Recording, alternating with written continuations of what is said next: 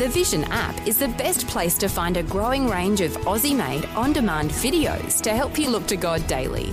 Be challenged by a series of apologetic interviews produced by Creation Ministries International, and inspired by Helping Hands, which showcases people and organisations who make the world a better place. There are new videos being added every week in the free Vision Christian Media app. Just tap the Watch tab to see the growing selection. If you don't already have the app on your smartphone or tablet, download it now from vision.org.au/app. Vision.org.au/app. Vision. Audio on demand from Vision Christian Media. Can you name the 10 commandments? Why do we have to know them?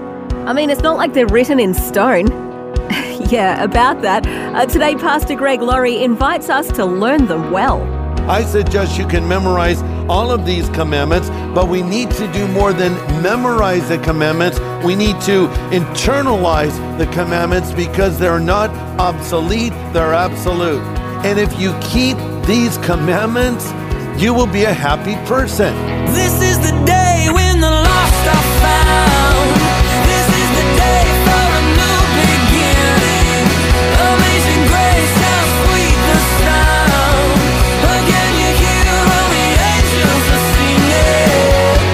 This is the day when life begins. If we thought about it, many of us could name our 10 favourite movies, our 10 favourite actors, our 10 favourite songs, or our 10 favourite meals.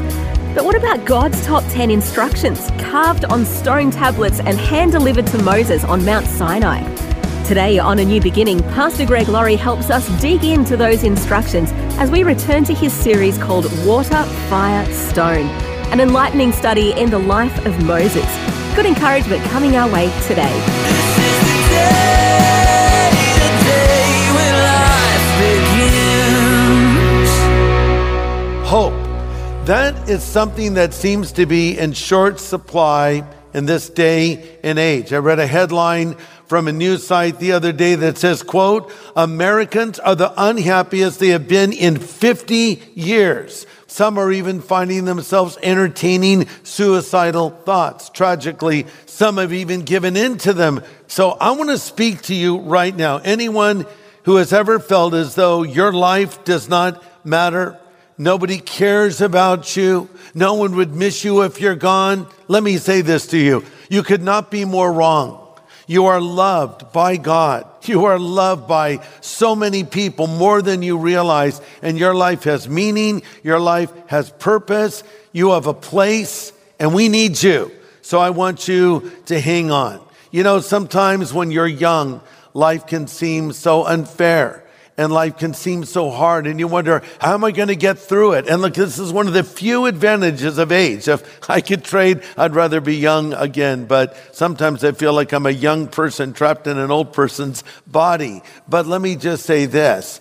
If you're young and you're facing some crisis right now, no matter how bad it is, you're going to get through it. Whatever you're going through, it's going to pass ultimately. This too shall pass. Now, honestly, it may pass like a kidney stone through your system, but it is going to pass, and you are going to get through it. And listen to this. God can take all of the hurt and the pain that you have experienced in life and ultimately use it to touch other people and make you the man or the woman that he wants you to be. I'm not speaking from a vacuum. I was not raised in a Christian home. I didn't have a Christian mom and dad that tucked me into bed at night and read me Bible stories. I lived the opposite of that life. I think most of you know my story. Raised by an alcoholic mother, married and divorced 7 times, being drugged all around the country, a very crazy, tumultuous childhood. And it was hard and it was difficult. But when I came to faith in Christ, it changed the course of my life. And now I feel like I can take the pain and the hardship I've been through and help other people. It's been said, if you preach to hurting people, you will never lack for an audience. I know I'm talking to some hurting people right now. We all could use some hope. A famous cardiologist wrote in his autobiography, and I quote, "Hope is the medicine I use more than any other. Hope can cure nearly anything, end quote. Could you use some of that medicine right now? Could you use some hope? You want to talk about having a hopeless future? I can't think of anyone who faced a more bleak scenario than little baby Moses. Moses was chosen by God to save a nation. But before that was going to happen, Moses was a baby whose life was in danger. You remember the story that the Pharaoh of Egypt had given a decree that all the Jewish baby boys should be put to death, and Moses was included in that number. But his parents did not obey that ruling of the Pharaoh, obviously, and they put him in a little basket and sent him cruising down the Nile River, and he was discovered by none other than the daughter of the Pharaoh, and he was taken into the home of the Pharaoh as a son, and some believe he was being groomed to be the next Pharaoh of Egypt. So God saved his life, and before we get further in the story and what God used him to do, just keep this in mind. It was a hopeless situation that was turned around by God. Moses is an interesting character for sure. He was both a lawgiver and he was a lawbreaker. He was born in poverty, but he was raised in a palace, and the wilderness became his home. At times he could be impulsive, impatient, and explosive. And at other times he could be unbelievably patient and persistent and faithful to what the Lord called him to do. Moses was both idolized and criticized, yet he remained humble and forgiving. How did this man do what he did? Can we tap into some secrets of this great man of God and learn how to face our own difficulties? And I believe the answer is yes. Okay, so we're in a series that we're simply calling Water, Fire, Stone. It's called water because God saved baby Moses from the Nile River and preserved his life. As I already pointed out, he was taken into the home of Pharaoh. Had he played his cards right, he could have become a very powerful man. But the reality is, Moses was Jewish, and he saw how his fellow Jews were being mistreated by the Egyptians. And so one day he took matters into his own hands, and he saw an Egyptian taskmaster cruelly treating a Jewish slave, beating him. So Moses, the Bible says, looked to the right and he looked to the left and he killed the Egyptian. He should have looked up. The Lord would have said, don't do that. Then he buried him in the sand. By the way, if you're going to kill someone, don't bury them in the sand because the sand moves a lot, and it was quickly discovered. And the Pharaoh said, Moses is going to die. That brings us to section number 2 of this series, fire, water, fire, stone. Fire because it was at a burning bush that God recommissioned Moses. So the life of Moses can be divided into 3 40-year sections. He spent 40 years in the court of the Pharaoh finding out he was a somebody. He spent 40 years on the backside of the desert finding out he was a nobody. Then he spent 40 years finding out what God can do with a somebody who realizes they're a nobody. God used Moses to bring the Israelites out of the bondage of Pharaoh into a land of promise. So that brings us to the 3rd section, stone. Stone represents that section that we're in now where God gave to Moses the 10 commandments written on a tablet of stone. You know, it's a funny thing. We run around with our tablets today. We read our emails on them, and we follow social media on them. We watch movies on them. They're so much a part of our life. Well, God had the original tablets, and they weren't made by Apple or Android. They were given by God, and they were engraved with his words by his very finger. We call it the 10 Commandments, and I want to look at those together with you. Barely 300 words long in English, the 10 Commandments form the foundation of the legal system, and they are at the heart of Western civilization. Someone summed up the 10 Commandments this way, and I quote, "The reason we have 17,000 pages in our law books in America is because we're unable to follow 10 sentences written in tablets of stone. If we followed the 10 Commandments, we would not be in the mess we're in. Politics will not solve our problems until God changes our hearts," end quote. Well said. Now, Most people acknowledge that the Ten Commandments are important, that they're true. Very few people know the Ten Commandments. A recent survey revealed that only 14% of Americans could name the Ten Commandments. Let me ask you, can you name the Ten Commandments? Maybe you'll do that a little bit later with the folks that you know, but I'm going to read them for you in just a moment. We know so many other things. For instance, by comparison, a quarter of Americans can name the 7 ingredients in a Big Mac. Nearly 1 out of 4 know the names of all 3 Stooges. And 1 in 3 can name all the kids from the Brady Bunch. Really? That's amazing. So we know that the Big Mac has 2 all-beef patties, but we don't know thou shalt not steal or thou shalt not bear false witness. You might say, well, Greg, it's hard to memorize them. Well, we know other things. What are the names of the Beatles? Well, John, Paul, George, Ringo, of course. Well, you can't memorize 1 commandment or 2 or 3. I suggest you can memorize all of these commandments, but we need to do more than memorize the commandments. We need to internalize the commandments because they're not obsolete, they're absolute. And if you keep these commandments, you will be a happy person. Because Psalm 1 says, blessed or happy is the man that does not walk in the counsel of the ungodly or stand in the way of sinners or sit in the seat of the scornful, but his delight is in the law of the Lord, and in it does he meditate day and night. So if I keep these commandments, I'll be a happy person. The commandments are not like the bars of a prison to keep you inside. They're like walls of protection to keep evil out of your life. They're given for your own good so you can go from hopelessness to happiness. It's great to have you join us for a new beginning with Pastor Greg Laurie from Harvest Ministries in the US. We're considering the 10 Commandments today as Pastor Greg presents his message called From Hopelessness to Happiness. So let's look at what the commandments have to say to us. Exodus chapter 20, and I'm going to read quite a few verses with you, so I hope you'll read along. Here we are, commandment number 1, Exodus 20, verse 2. I am the Lord your God who brought you out of the land of Egypt, out of the house of bondage. You shall have no other gods before me.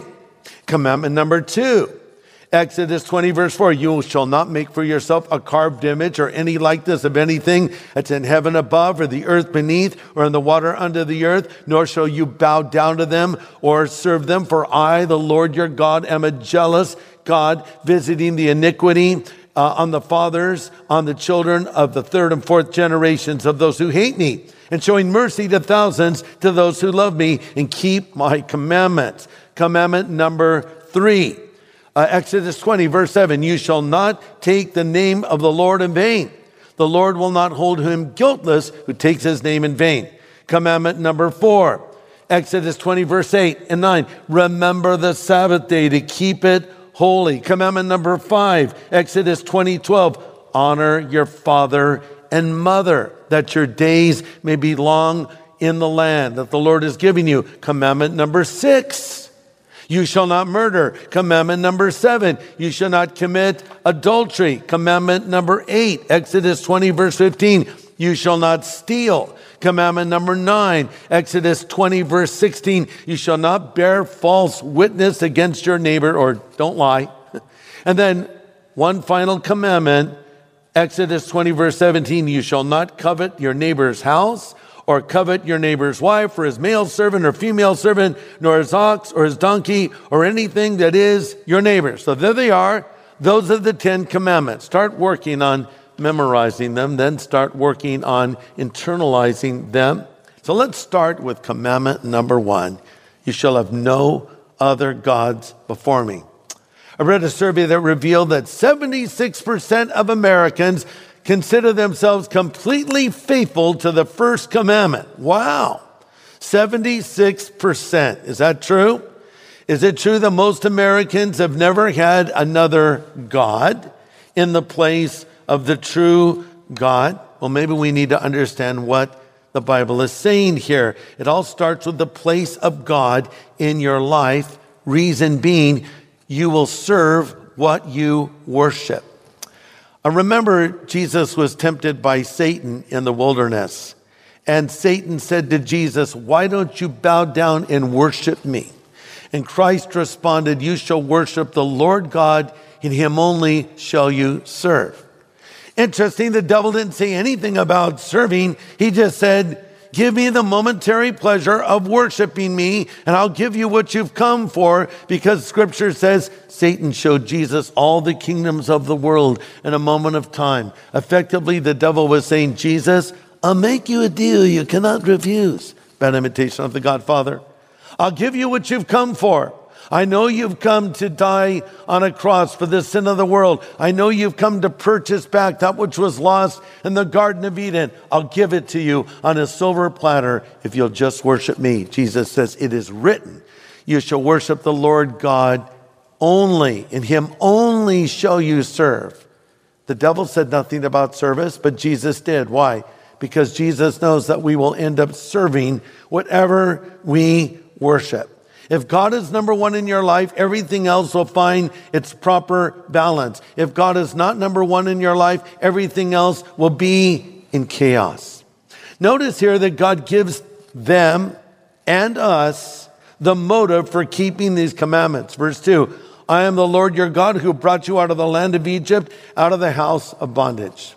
The Lord does not begin by threatening or scaring them. He starts by reminding them of what kind of God he was. A loving, caring God who delivered them from their misery. You know, sometimes people say, well, the God of the Old Testament is harsh and mean, and the God of the New Testament is loving and kind. That's nonsense. There's one God of both the Old and the New Testament, and he is a God of love. He is a God who is gracious. He is a God who is full of mercy, but he's a holy God, and he's a righteous God, and he gives us absolutes to live by. But basically, the Lord is saying, let's paraphrase, hey, I took care of you guys. I delivered you from your bondage in Egypt. You were a slave there. Now we hear that and we say, well, that's nice, but I'm not an Israelite who was delivered from bondage in Egypt. Yes, but you were a sinner who was delivered from the bondage of your sin, were you not? If you put your faith in Christ. So the idea here is think about all that God has done for you, and then as a result, you should want to honor him in the way that you live. You should want to reciprocate. The Bible says we love him because he first loved us. So the Lord is saying, hey, I took care of you. Now I want you to keep these commandments. He has certain expectations of us. My love for God should be a response to his love for me. So, we'll say, oh, Lord, I love you so much, but effectively we have another God in our life. Or we'll say, Lord, I love you so much, but we'll be breaking his commandments left and right. But listen, here's what the Lord says. Look at Exodus 20, verse 6. I, the Lord your God, am a jealous God, visiting the iniquity of the fathers on the children to the third and fourth generations of those who hate me, but showing mercy to thousands of those who love me and keep my commandments. Now let's throw some people. What do you mean he's a jealous God? Is God that insecure that he has to be jealous? And we tend to think of jealousy always in a negative sense. I believe it was Shakespeare who referred to jealousy as that green-eyed monster. We think of a jealous person as someone who may fly into a rage for the slightest reason. But when the Lord uses this word, I am a jealous God, he means it in a different way. He's showing to the people of Israel that he cares about them. A father who sees the potential of his children. A father who is brokenhearted when these things are not realized, or worse, when their lives are wasted. He's a father who loves his children and wants the very best for them. That's what it means when the Bible says he's a jealous God. That means he is in charge of your life. You are not in charge of your life. God cares about you. So, we can be a jealous parent. And by being a jealous parent, it means we understand it's our responsibility to take care of our kids. So we'll say, sit up straight, clean up your room, show better manners when you're talking to an adult, do this, don't do that. That is the role of a parent that wants the best for their child. It's not our position to go to somebody else's child and tell them what to do, but we have a responsibility to tell our own children what to do because we belong to God. Because when we put our faith in Christ, we become children of God. He says, I have certain expectations of you. I have a future for you. I have a wonderful plan for you, and I don't want to share you with anyone or anything else.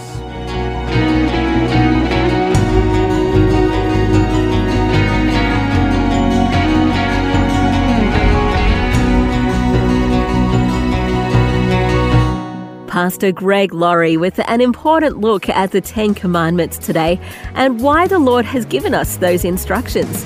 And there's more to come from this study, From Hopelessness to Happiness. Next time, Pastor Greg looks at the practical application of the 10 Commandments as he continues his series, Water, Fire, Stone, here on A New Beginning. This is the day when life begins. Today's message from Pastor Greg Laurie was called From Hopelessness to Happiness. If you'd like to listen again, just download the free Vision Christian Media app where it's available as a podcast, along with more inspiring Christian content.